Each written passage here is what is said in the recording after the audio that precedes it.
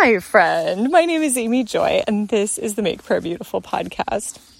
When we first moved to our land, we knew nothing about farming, and we knew nothing about living in Virginia. And the first day, we had been there a couple of hours. We had gotten our tent set up, and we had friends who came, and they managed to pull off the road enough in what would eventually be our driveway.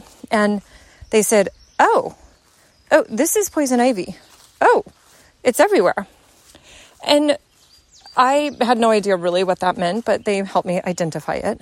And for several months thereafter, I would take garbage bags and gloves and go and pull bags of poison ivy. I pulled poison ivy to the point where I could see a stripped down 1-inch bit of vine or root poking out of the ground and say, that's poison ivy. And when I would pull it, sure enough, it would go pop, pop, pop, pop. Poison ivy has this really interesting root structure that feels nothing like any other plant I've ever pulled. And in the course of all of that, I eventually developed an extremely bad, very strong susceptibility to poison ivy going systemic. And as I understand it, basically it's like, oh, here's the bit of oil from the plant has touched your skin. Now, 3 days later, you're going to break out in that little spot. But it's also possible for it to get into your bloodstream, and then it kind of breaks out in places where there's no way that the poison ivy could ever have touched. And that becomes pretty miserable really quickly. And so I really try hard not to touch the stuff because it's really not fun to have poison ivy issues. And yet this last week, I thought, I am walking around my property and I can see these shiny 3-leaved vines in different places where they didn't used to pop up. I want to go and pull them. And so instead of my usual time of walking the lower pasture and praying, I felt like the Lord said, okay, that's fine. Go take a bag, go take some gloves and go and pull. And so for an hour and a half, I went to different spots around the property and pulled vines. And I was talking to the Lord as I did it, like, Lord, what are you speaking to me about this process? What are you saying to me about what I'm doing right now? And I don't know that I have clear, really intense, perfect words from the Lord around this topic. But as it's now several days later, and despite my care in pulling the poison ivy, despite my very diligent washing efforts with every possible type of oil banishing soap.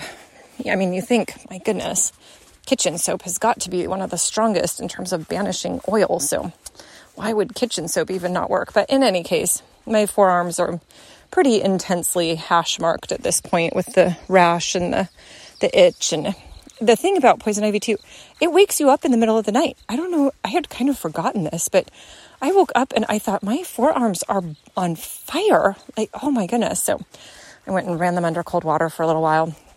Although there are times where the hottest water possible is like, oh my goodness, it's so soothing. It's crazy, but it's true.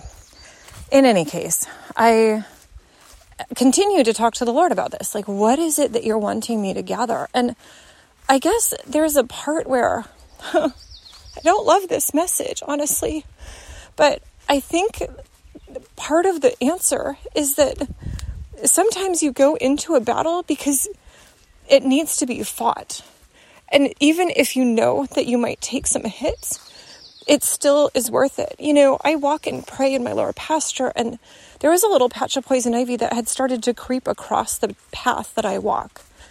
And I thought it was just going to be a couple of vines, but when I actually started pulling it, I realized there was an entire section. It was probably a 20 by 20 section that had, it wasn't everywhere, but it was in most of the places there.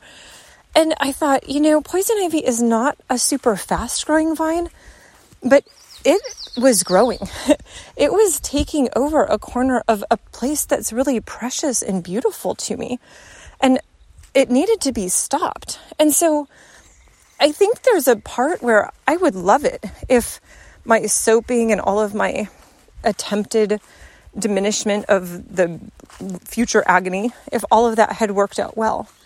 But I think there's a part where it's like, well, if I have to get up in the middle of the night a few times because I'm just that itchy, and if I have to go through several days of my life with my arms just looking pretty chewed up, that is actually just the price that I had to pay to be poison ivy free, or at least as free as I could make it, in the lower pasture. Well, okay, I don't love the price, but it's actually worth it. And so, Lord, I am asking that for those of us who maybe are shying away from the battle a little bit because we don't want the poison ivy rash later. For those of us who are like, I am actually pretty content to just keep walking the path.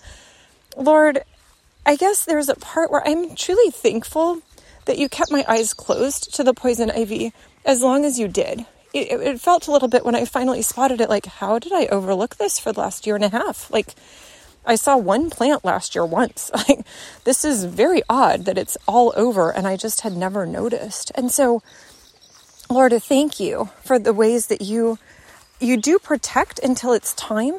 But then, Lord, I ask that you give grace for the fight when it's time. Thank you, Jesus. Amen.